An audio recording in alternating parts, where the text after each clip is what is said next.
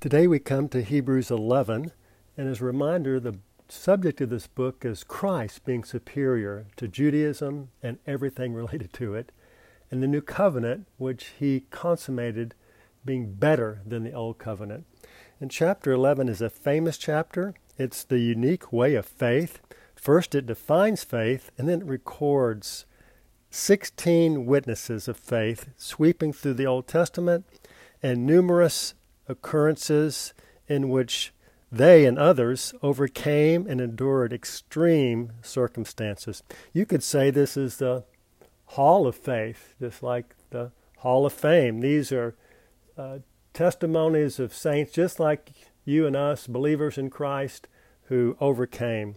But first, we have to see that it's nestled between chapter 10 and 11. And chapter 10 it ends with a warning, come forward to the Holy of Holies and do not shrink back to Judaism, with verses 38 and 39 saying, but my righteous one shall live by faith, and if he shrinks back, my soul does not delight in him.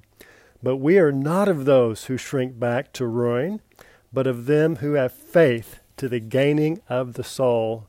Gaining is the saving or preserving or possessing. Praise the Lord, we have faith and we are gaining the soul, the gaining of the soul, preserving, possessing. And then chapter 12 begins with these two verses, which is also a warning of running the race and do not fall from grace.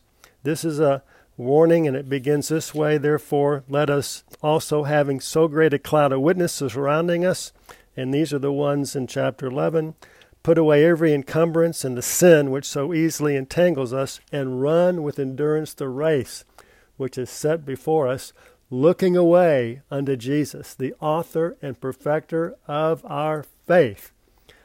Okay, so in chapter 11, we have first the definition, and we like to mention that the emphasis here is on coming forward. That's the message we're hearing in chapter 11. And first it defines what faith is. It's chapter 11, verse 1 says, now faith is the substantiation of things hoped for, the conviction of things not seen. Yeah, so substantiation of things hoped for. This is the substantiating of the substance of things hoped for. To substantiate is to give substance to the reality of the substance not seen.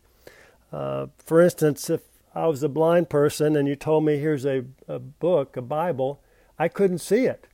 But if I reach out my hand and touch it with my sense of feeling, I would substantiate, oh, I can't see it, but it's there. I just substantiated. There's a book here. There's a Bible here. So you could say that faith is like a sixth sense. It's also the conviction of things not seen. It convinces us of what we do not see. We don't see God, but by faith we're convinced that He is. Therefore, faith is the evidence, the proof of things not seen. Okay, then it goes on to these witnesses, and just a few verses here. I always have enjoyed verse 6 in chapter 11. It says, but without faith it's impossible to be well-pleasing to Him. For he who comes forward to God must believe that He is, and that He is a rewarder of those who diligently seek Him. Underscore, for he who comes forward to God must believe that He is. So this is how we come forward, with faith. And then if you move on to chapter 11, verse 13 and 14, particularly verse 13, and these died in faith, not receiving the promises, but seeing them from afar and joyfully greeting them, and confessing that they were strangers and sojourners on the earth. For those who say such things make it manifest that they seek after a country of their own. And then in verse 16, it says that God, He's prepared a city for them. So they were coming forward. They weren't stuck in the earthly things. They were strangers and sojourners because they were coming forward to God. They were coming forward to a country and a city which He's prepared for them. And then moving on to verses 25 and 26, regarding Moses, it says that he chose rather to be ill-treated with the people of God rather than to have the temporary enjoyment of sin in Pharaoh's house, considering the reproach of the Christ greater riches than the treasures of Egypt, for he looked away to the reward. Catch that phrase. He looked away. He was looking away. He was coming forward to what is before. He looked away to the reward.